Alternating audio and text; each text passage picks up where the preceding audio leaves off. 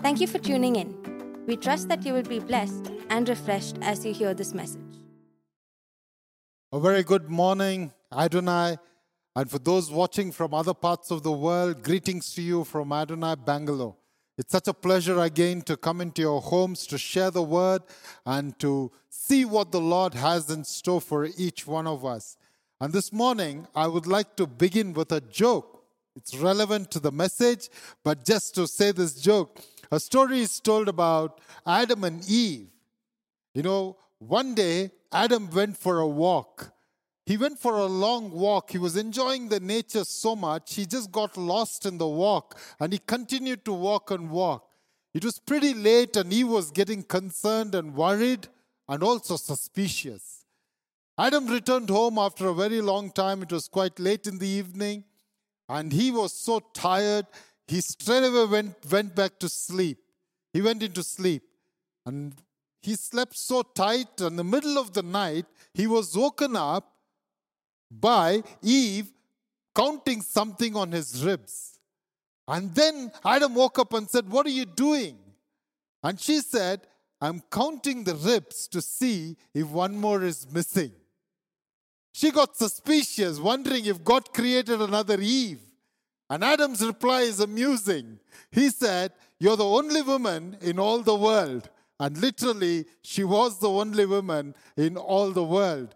And when it comes to love and being loved, we always get this doubt and question, isn't it? You may have related with one person for a very long time. Maybe it's your husband, it's your wife, or even children growing up. Very often wonder, do my parents love me? Does my husband love me? Does my wife love me? You know, very often this doubt comes and we want to see those expressions of love that comes to us. Rupa and me, many years back, I must say decades back now, when we were preparing ourselves for marriage, we read this book called Preparing for Marriage, in which one of the chapters is dedicated to tests of love. How do you know someone loves you, or how do you know you love another person? And as we look at the book of Malachi, chapter 1 today, we'll be doing this in some parts. I'm going to be looking at chapter 1 today. As we look at this chapter, the question that we can ask ourselves is, we say we love God, but how do you say we love God? What are some expressions of ours that can say we really love God? Where God affirms His love for us very often, how do we express our love for God? And that's a question that we can ask ourselves. So I have titled today's message as Giving God Your Best. Giving God your best. Before we jump into the theme, I'd like to give some background about the book of Malachi so that we get a picture of where we stand and where does Malachi fit in the whole picture of the minor prophets. Malachi is the last of the minor prophets. In fact, he's the last of the Old Testament books. He comes in almost about 100 years after Zechariah's time. 100 years almost, about 90 years after the temple was already built. And then about 15 years after Nehemiah's time. You remember the story, how Nehemiah came and he built the wall around the temple. When you see the picture on the screen, you see when the temple was completed, and after that, God continued to raise different men of God. He brought in Ezra, who brought the revival. You read about that in the book of Ezra. And you also read in the book of Nehemiah about Ezra.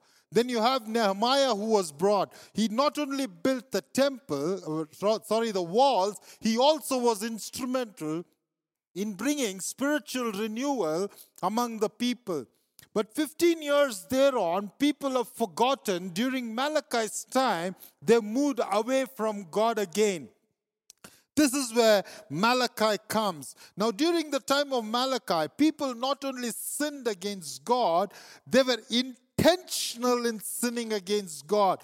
That means they knew what was wrong. They knew what was right. But still they chose and justified why they were doing was wrong, was why they were doing. There was no reasoning. But God begins to reason with them.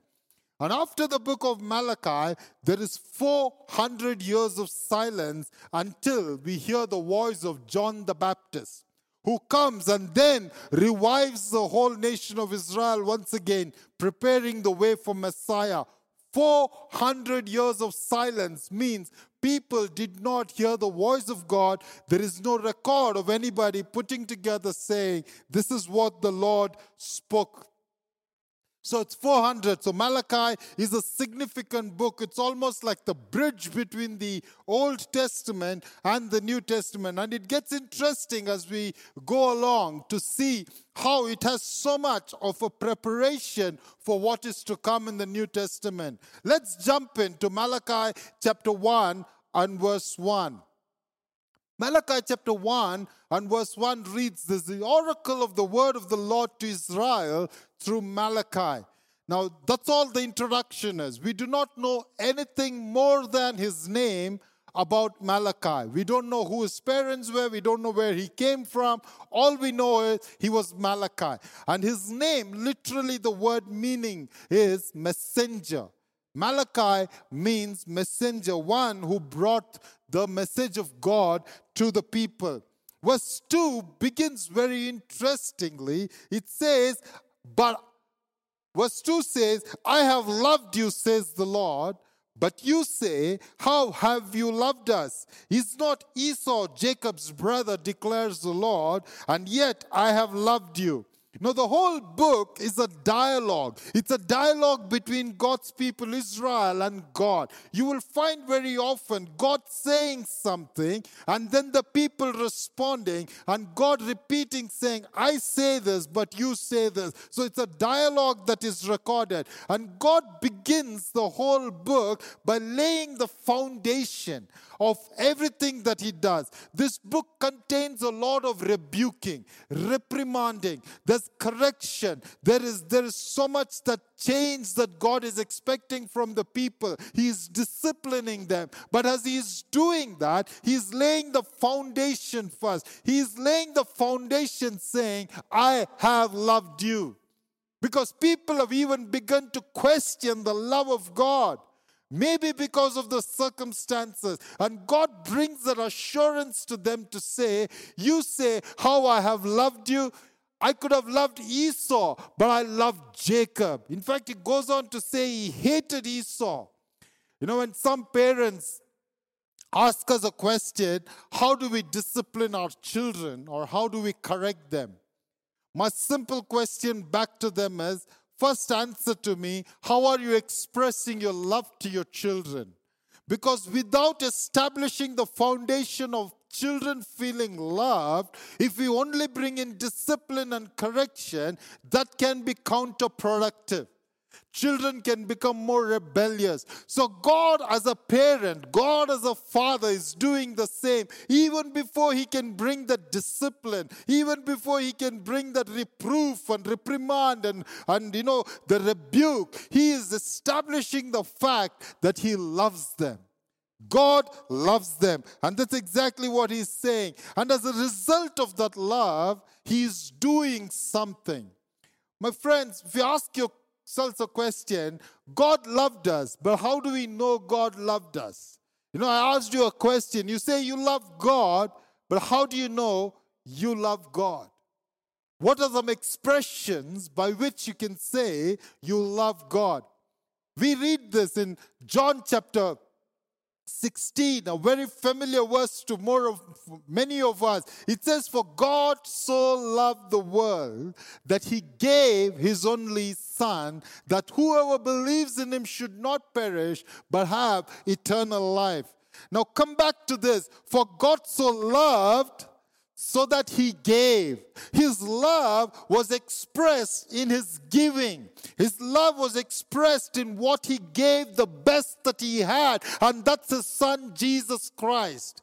His love was expressed. I know there are many expressions of God's love for us. There are many, many expressions, but the prime expression we see is that he gave his only son. When God loves, he gives, and he gives the best for us. So the question that we ought to ask ourselves is this: how is our giving? In fact, I titled this message, as I told you, Giving God Your Best. I did not put it as giving God our best very purposefully, because sometimes when you use the plural ours, we tend to generalize it and take it for someone else and not for ourselves. So in this message, I'm going to stick to you and yours and you, so that you can take this message very personally. Are you giving God your best? God gave you his best. That is the Son, Jesus Christ. Are you giving God your best is the question. You know, he establishes his love in chapter 1 and verse 2 that we saw. And then he goes on in chapter 4 verse 2, when we read in Malachi, it says, "But for you who fear my name, the Son of Righteousness," referring to Jesus Christ, though it is spelled as S-U-N, it is "Son of Righteousness shall arise with healing in his wings. You shall go out leaping like calves from the stall." So God is saying, I have loved you, and I'm going to send my Son of Righteousness. Through him you will have redemption. So there is a loving and there is a giving that goes together for God. And God, in the chapter that we are going to be looking at, is expecting the same. You say you love me, but the question is, how is your giving? How is your giving? Is your giving in alignment with what God expects? Not just give for the sake of it, not just give it to show it off to the others, not give to appease God, but giving from a heart that says, Lord, I love you, so I bring my best for you.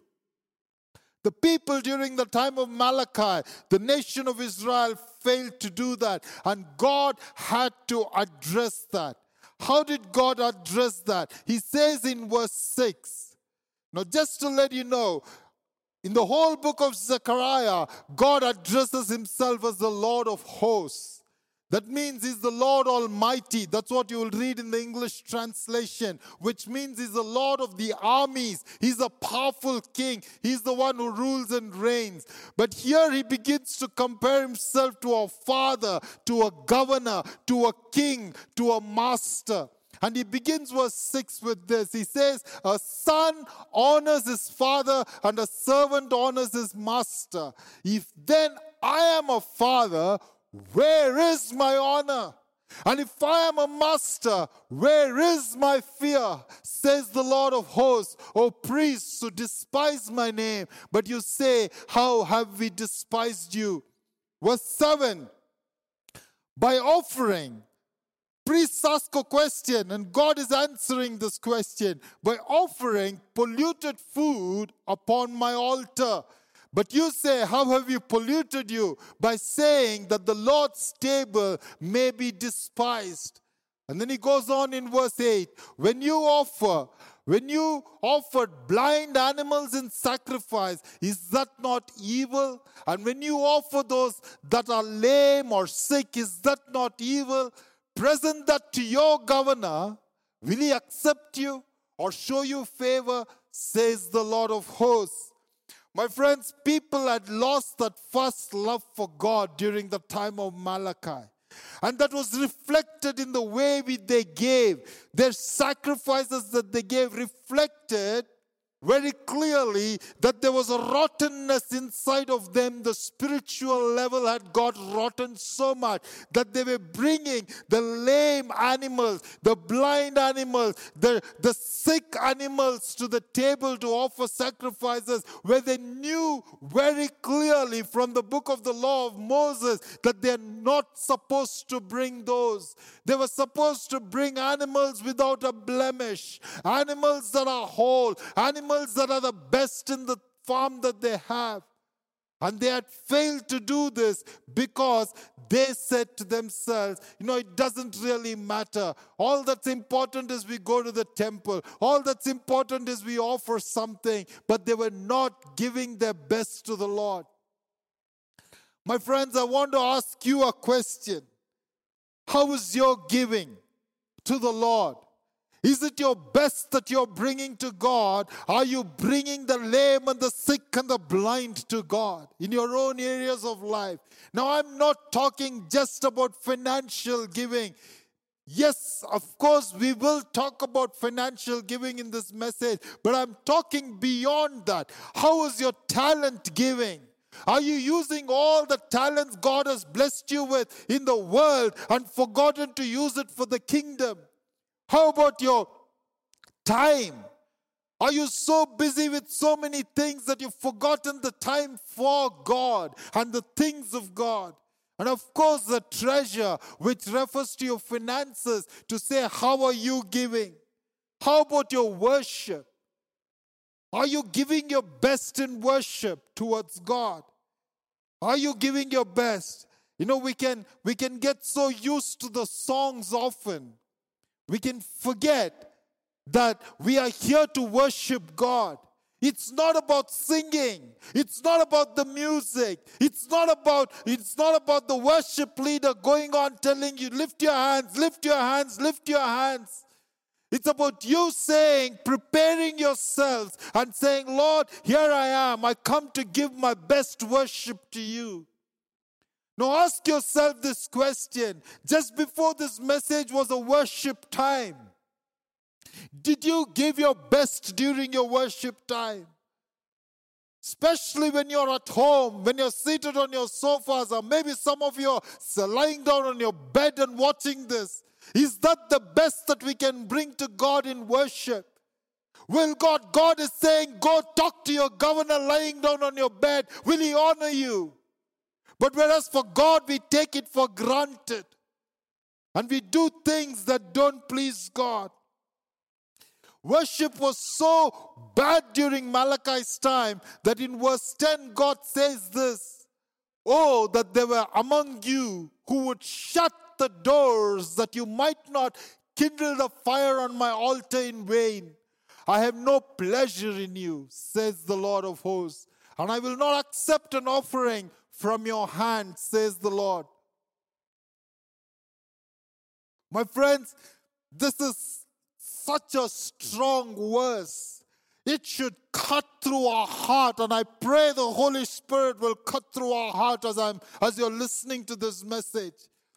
God is saying, your offerings are so lame. You're bringing the blind and the sick and the lame. You're not bringing the best for me. You're treating me worse than the governors. You're treating me worse than a father would be treated. You're treating me worse than a master would be treated. And he is saying, oh, that there would be someone among you who would go and shut the doors so that there is no vain worship. There is no worship in vain there. I wonder, when God sees us worshiping, what is his response? Would he say it's like a sweet-smelling fragrance? Or would he say, oh, that someone would go shut that man, shut that woman, shut that boy, shut that girl, so that they would stop worshiping me, not giving their best to me? My friends, it's a question that I cannot answer for you. You know your heart before God, and the Holy Spirit will bring that conviction in your heart. Ask yourself, are you giving your best in your worship? Are you giving your best in your worship? Today, in the morning, did you give your best? On a daily basis, when you worship God, do you give your best? Giving worship to God is the only thing that brings pleasure to the heart of God. And I God forbid that there is any of us in our midst in Adonai that God has today say, whoa, shut that man's mouth so that I don't have to hear that worship that comes not from the heart. I pray that each of us, when we come to worship, my friends, that we will be able to give our best to God. You know, the Jews, treated Sabbath, which is the day of worship unto God and rest, so precious that they would begin the Sabbath on Friday evening because they had to prepare themselves for the worship. I wonder how many of us have a habit of praying for yourself on Saturday evening, saying, Lord, I want to prepare myself as I come together in corporate worship tomorrow. I want to give my best to you. I want to bring glory to you. I want to bring honor to you. I want to sing with all my heart. I want to sing with all my strength. I want to, Lord, focus on you, preparing your heart for that Sunday morning.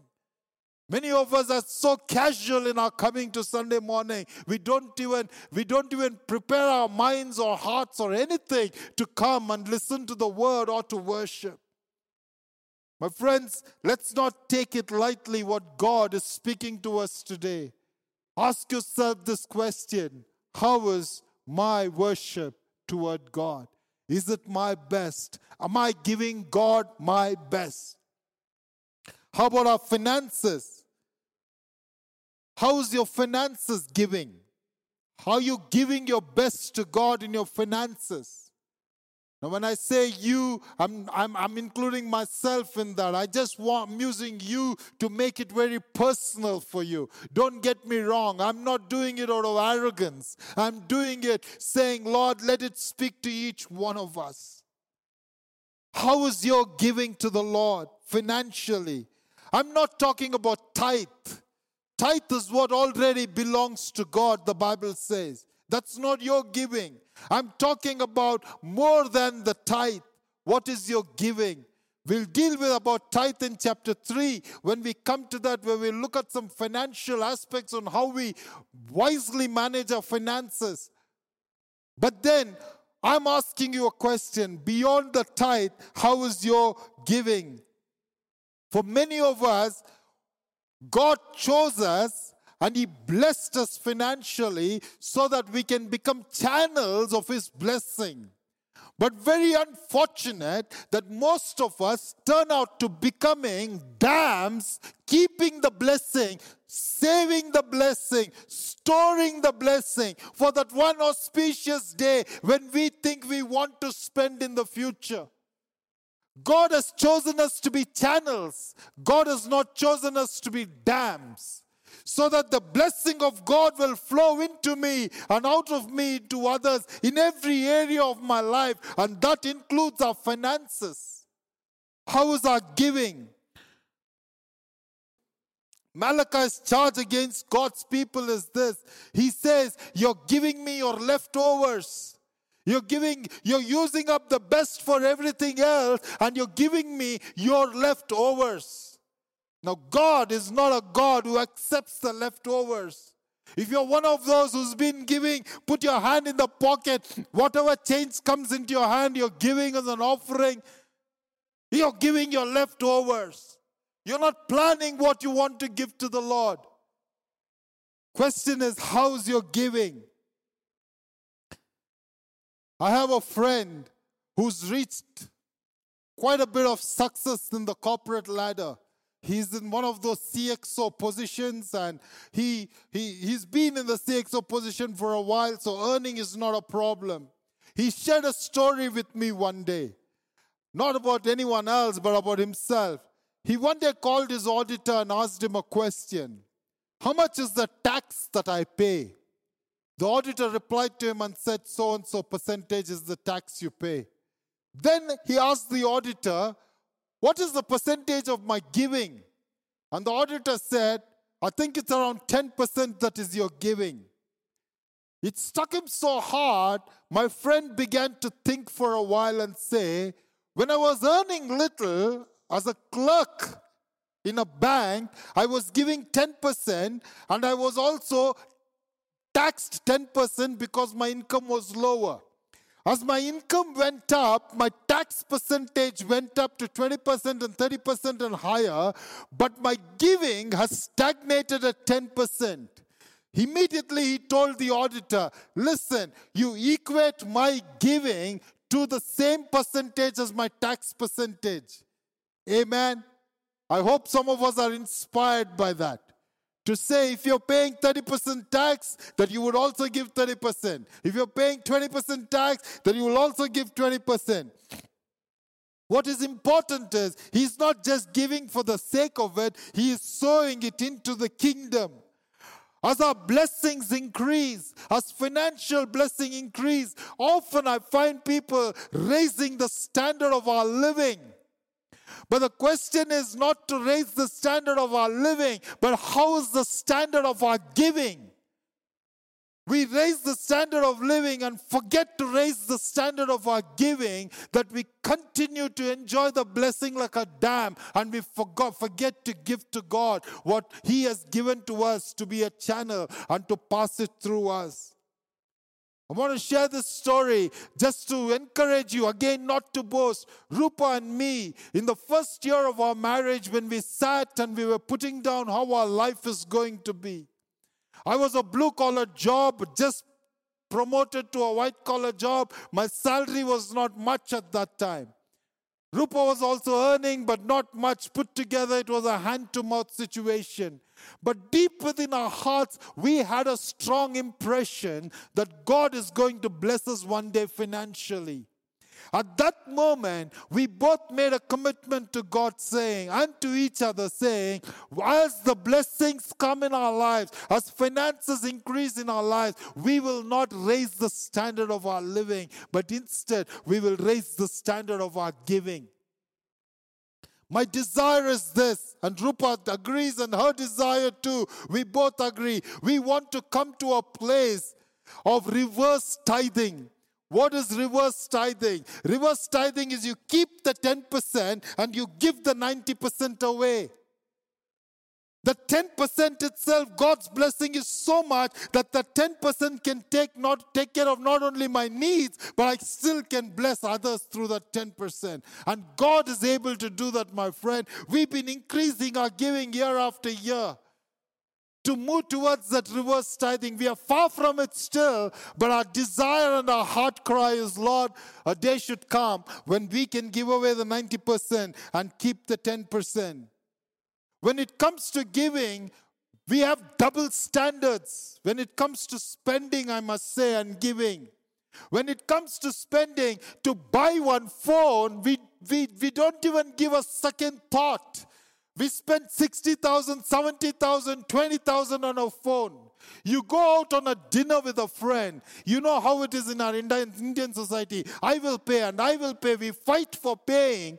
And you'll end up paying a couple of thousands very easily when two families go out for dinner. Not even a second thought.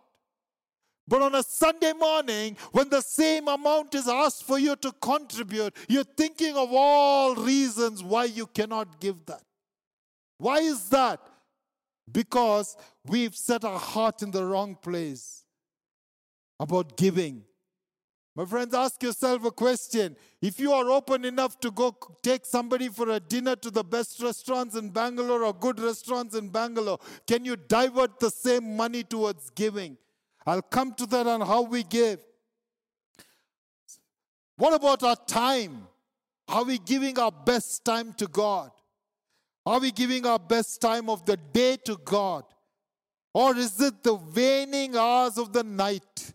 You spent all your energy all through the day, and you're very tired at the end of the day, and you go to bed, and that's the time you want to pray. And as you're praying, very often you go to sleep. And you encourage yourself saying, God will speak to me in dreams and visions. My friend, you can encourage yourself falsely that way, but God is not pleased with that. God is asking you a question. How is your time, the time that you give to God? Are you giving the best time for your devotion time with Him? Are you setting apart the energetic time for your devotion to hear God? Are you setting apart time for the spare time that you have, leftover time that you have? I ask people one simple question when I meet, how is your quiet time? And very often, sadly, the answer is, I don't have time. Not even leftover. We don't have time to give to God. My friends, it doesn't matter what position you are in. You may be low in the rung in your office. You may be a middle management. You may be a top management. You may be a businessman. You may be a worker. You may be a housewife. You may be a grandmother. You may be a retired person. You may be the busiest person on the earth. God is asking you this question. Are you willing to give your best to God in terms of your time? How is your giving of your time to God? Very often when it comes to our giving, we tend to have good intentions and we judge ourselves by those intentions. Yes, I want to pray. Yes, I want to give. Yes, I want to give financially. Yes, I want to give my time to God. But we don't land up doing it. God knows that. That's why in verse 14, he says this, cursed be the cheat. If you are having right intention and you're not doing the right thing, this is what God is saying. You're a cheat. Cursed be the cheat who has a male in his flock and vows it. That means he's saying, oh yeah, I have a male in my flock. I'm going to give this male to God for sacrifice. And yet sacrifices to the Lord what is blemished. The intention is right. I vow right. I think right. I want to feel right. But my doing does not match my intention. And God is saying, cursed be you cheat. Because you're only having good intentions. I meet many people who keep telling me, yes, I want to pray. Yes, I want to study the Bible. Yes, I want to share the gospel. Yes, I want to give to the kingdom of God the money that is there. But in reality, they continue to live in the intention and not in obedience to the word of God. If you want to know whether you're living by intention or by your obedience, look at your account books. Look at your checkbook. Go to your bank, log in online and download your statement and check for yourself whether you're giving your best financially to God. Look at your calendar and check for yourself. Are you giving your best in time for God? Look at your calendar and say, where am I spending my time? Am I giving my talent, which is the best, to God? Ask yourself this question, my friends. How is our love for God? God so loved the world that he gave his only begotten Son. We claim to love God. We raise our hands and worship God, saying, I love you, Lord, with all my heart. But if it does not translate itself into giving ourselves to God, giving ourselves to his purposes, giving our finances and time and talent, what is questionable is our love for God. Do we really love God? Ask yourself this question. Every time you sing that song, you need to remind yourself the measure of your giving shows forth the measure of love that we have for God. He has given us Jesus Christ all that he can. And he's expecting us to give him the best. As you would respect your father, as you would fear your master, as you would go to your governor, the people in control or people in authority, would you do that to me? God is asking. You know, when it comes to giving, my friends, it's not just about love. It also is to do with our faith. You know, Bible says that Abraham was willing to give up his son, Isaac, the only son whom he loved very much. He was willing to offer. And as a result, the Bible says it was accounted to him faith. Because he had trust in God, that God is able to give him another son, he was willing to sacrifice his son. That's the faith, because he knew all that he has is from God. The son that he had was from God. He was willing to give him up. And God accounted for him that to be a faith. Just take this 500 rupees that I have. This is mine. And I give it to you. And I say, this is mine. Please keep this for a while. And after some time when I come and ask you, can you give 200 rupees out of that 500 rupees to me? Ideally speaking, logically speaking, reasoning well, you will say, anyway, this money belongs to him. I can give 200 rupees out of this. But you know what happens with us Christians? We say this 500, actually I earned it, it belongs to me. I will not give to God anything. We keep it to ourselves in our pockets, in our accounts, in our investments, and we want to leave it there. There's nothing wrong in doing those things of investment and spending. When we do chapter 3, I will deal with that. But what's important is your faith stating, saying, this money that I have, everything that I have belongs to God. And when there's a need in the kingdom of God, I'm willing to give it away. The Bible in the New Testament has stories of people who gave, and we will come to that. And I'm glad this morning, as many of you are listening, there are many good, excellent givers in the congregation. Thank God for it.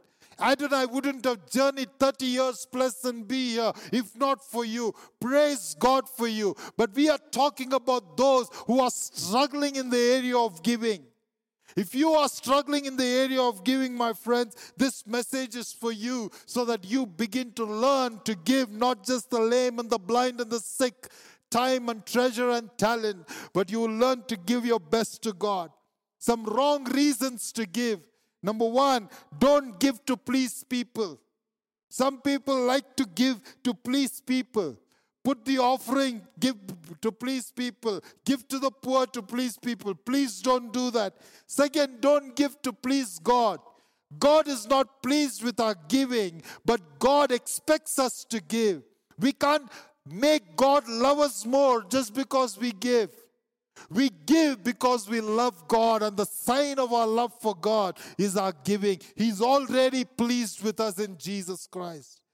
Don't give for the sake of it. Oh, offering bag has come, I have to put some money into it.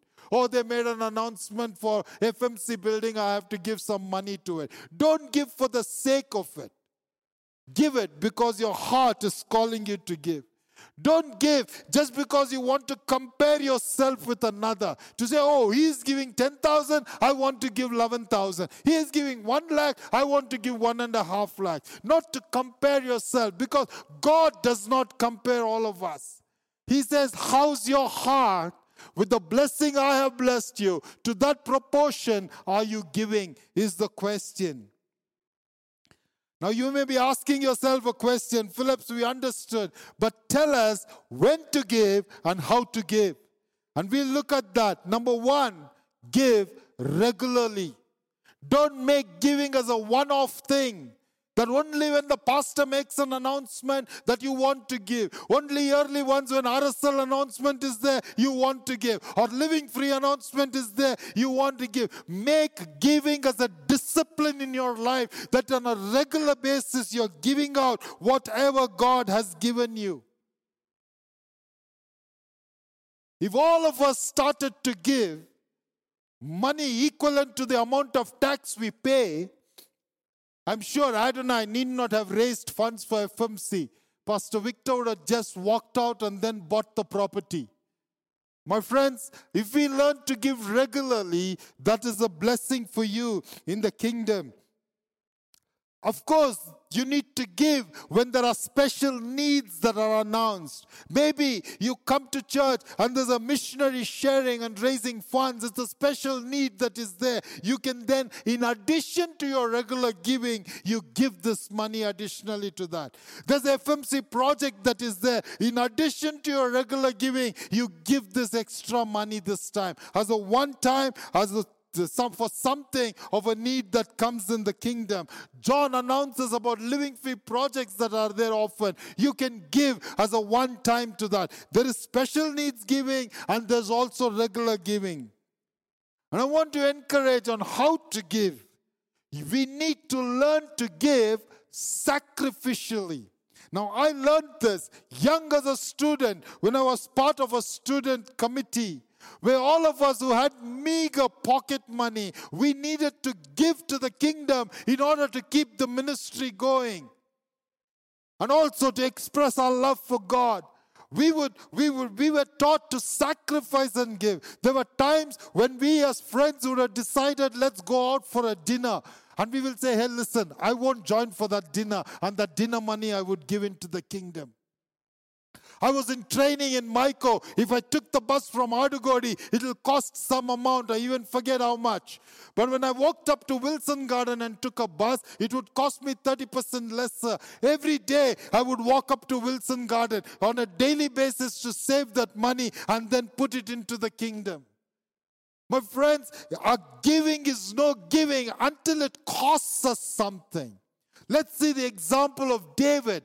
David in Samuel chapter 24 was reprimanded by the prophet for the sin he committed. He was so convicted, he wanted to make up and go and offer sacrifice to God. So he goes to this place which is owned by a guy called Arona. And then he tells him, listen, I want to offer sacrifices to God, so I want a piece of land here, and I want the oxen, and I want the fire. Arona knows this is the king asking, so he says, take everything, my king, take the oxen, take everything that you need, even the land, it's free. You take it and offer your sacrifices. David is not pleased with this, though David could have considered that as his right to get it from Arona. David is not pleased. He says something in verse 24 which has stayed in my mind for as long as I can remember. 2 Samuel chapter 24 verse 24 says this. No, David says this. No, I insist on paying you for it. I will not sacrifice to the Lord, my God, burnt offerings that cost me nothing. David was very clear. I will not give to God what costs me nothing. He wanted to feel the pinch of being able to give. My friends, learn to give sacrificially, whether you're a student, whether you're starting your career, whether you are already earning a lot, whether you're not earning, just getting pocket money. Learn to give to the kingdom of God sacrificially. Sacrificially. We've taught our children that there are some birthdays we don't celebrate together with friends, but we will give that money to an orphanage so that we can sacrifice the pleasure of having the friends together and be able to give the money. So that we learn early on, how do we give to the kingdom of God?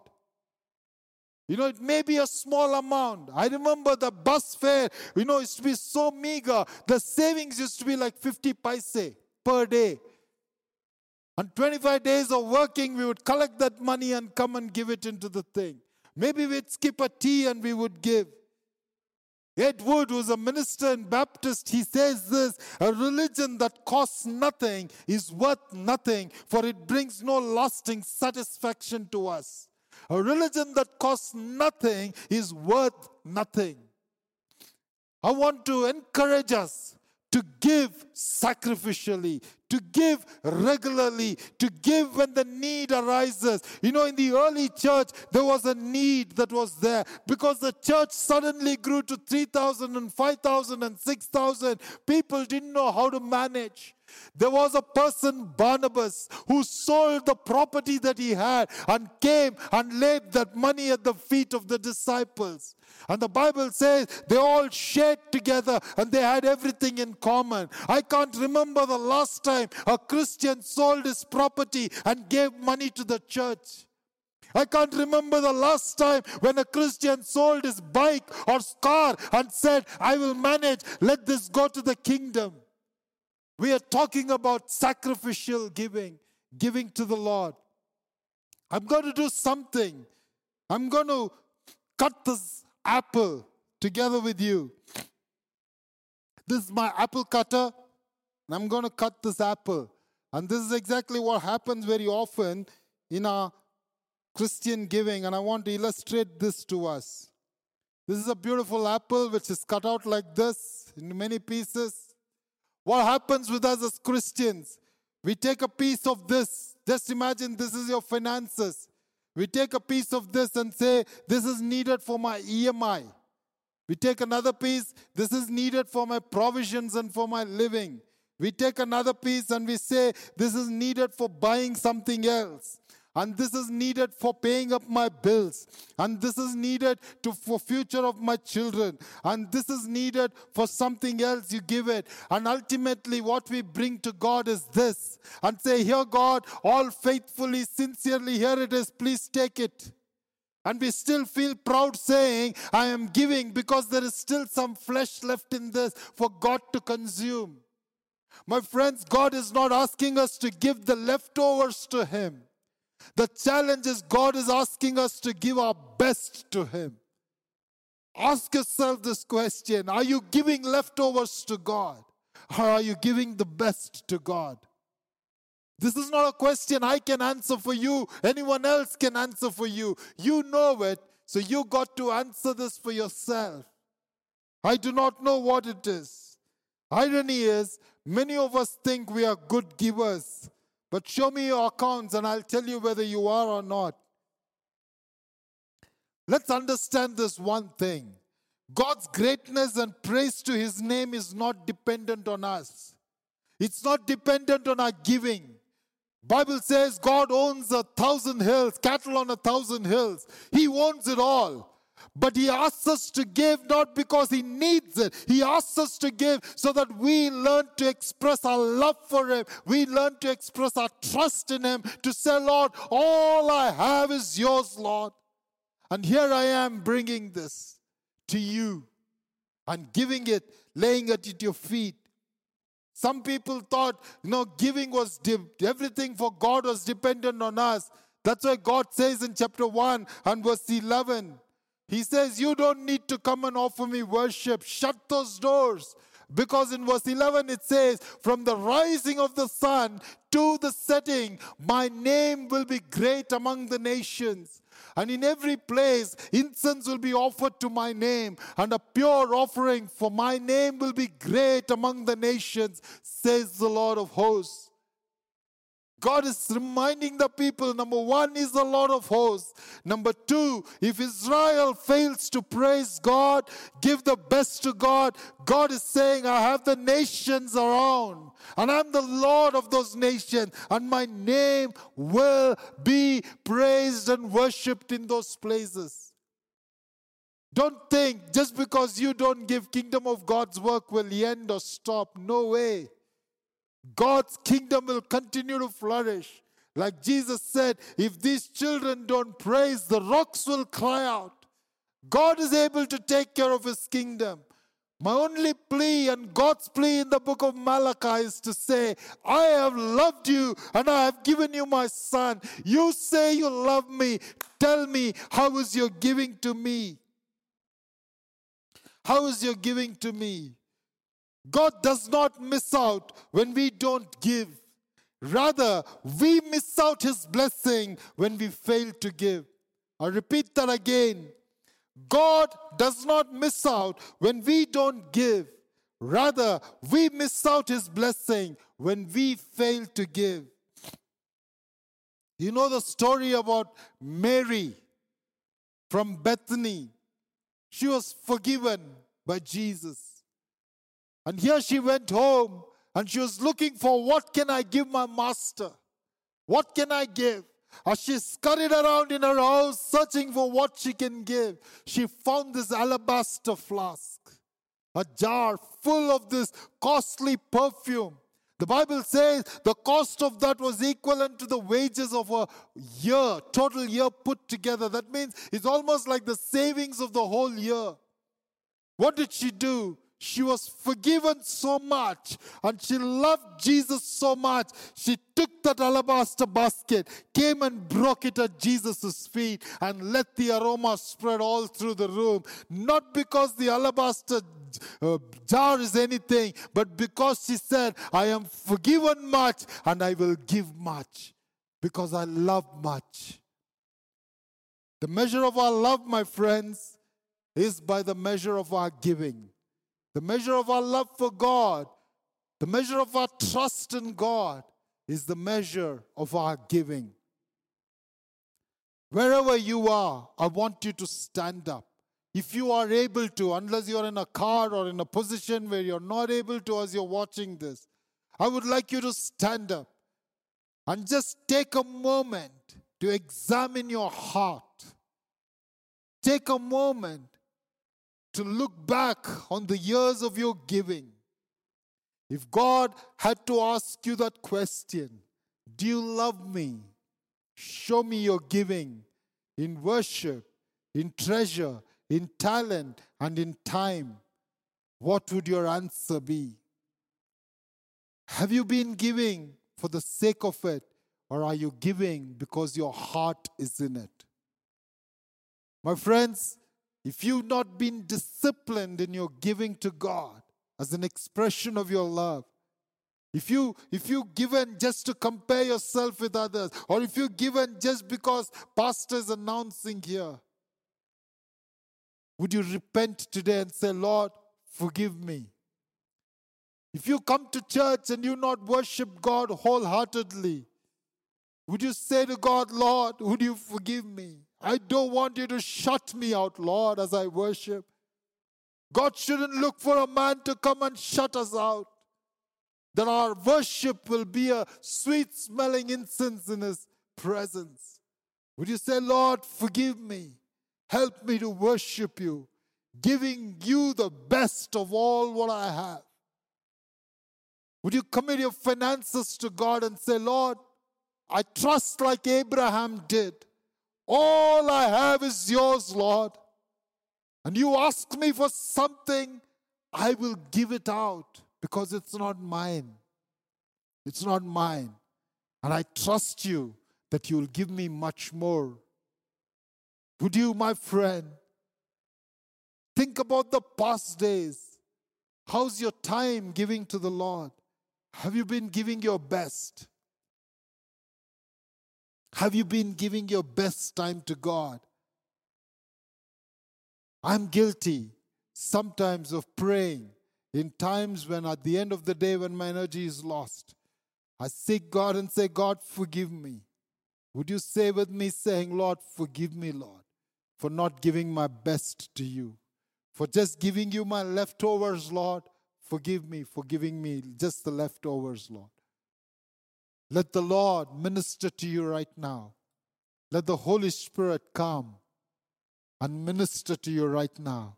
Would you repent and say, Lord, as we begin the year now, Lord, we're just here on the 14th day of this January 2021. We want to make this commitment today that we want to give. Tell yourself, I want to give God my best. Can you tell that to God? God, I want to give my best to you. Would you make that commitment? Would you raise your hand and say, Lord, I want to give my best. Would you help me to do that? I want to give my best in everything, Lord. In my worship, in my praise of you, in my money, in my talents, the way I give into the kingdom. I want to seek your kingdom and your righteousness first, Lord. In my time, I want to give to you, Lord. Help me. Help me. Ask the Lord saying, Lord, would you help me to give until I feel the cost of giving, the pinch of giving. Would you help me to give sacrificially? My friends, this message is not just to raise funds for FMC. Please don't get me wrong. Malachi didn't come by chance. It came by God's design. We are not talking about a one-time giving that we are trying to raise funds. We are talking about Adonai becoming a church which has the discipline of giving on a regular basis and the discipline of giving as and when the need arises. Both spectrums together. We want to give. And I can only say one thing as a testimony from my own life. You can never, ever, ever outgive God. You can never, ever, ever outgive God. I have given and given and given, and the more God gives me. Because He gives me more, I give more, He gives me more. You can never be in need because you've given. God's blessing will flow. I don't give to get a blessing. But that's God's design. When you give, you will be blessed. It's a design of God. And I want to challenge you and I want to let you know Like the psalmist said, I was young, now I am old, but I've never seen the children of God beg for bread. As you give, I can assure you one thing. You will never beg for bread. Neither your children nor your children's children. Because when we give into the kingdom, it comes back to us with the blessing of God. Shall we pray and commit ourselves to God? Father, we thank you and praise you because you are the example of giving. You gave your only Son for us because you loved us. Lord, we love you, but often, Lord, have withheld our giving.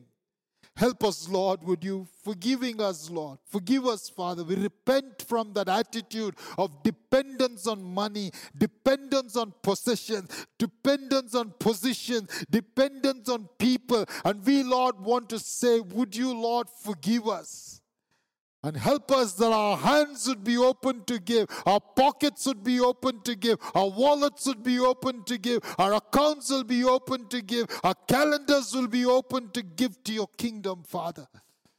Help us, Lord, that our giving will be a sign of our loving you, Father, and trusting you. Help us, Lord, that we will not give the lame, the sick, and the blind, but we will give our best, Father. Help us, Lord, as Adonai, we will be a church that learns to give our best for the kingdom of God. Hallelujah. We thank you, Master. Thank you. You will honor every heart that's made that commitment today, Lord, to learn to give, to come to the discipline of giving. You will honor them, Father, and show them by opening up the windows of heaven and pouring your blessing upon them so that they will know every step of the way they can never outgive you, Father. We thank you. We praise you, Lord. In Jesus' name we pray, Father. Amen and amen. Tune in for a new message next week. To know more, visit us at www.adonaichurch.in.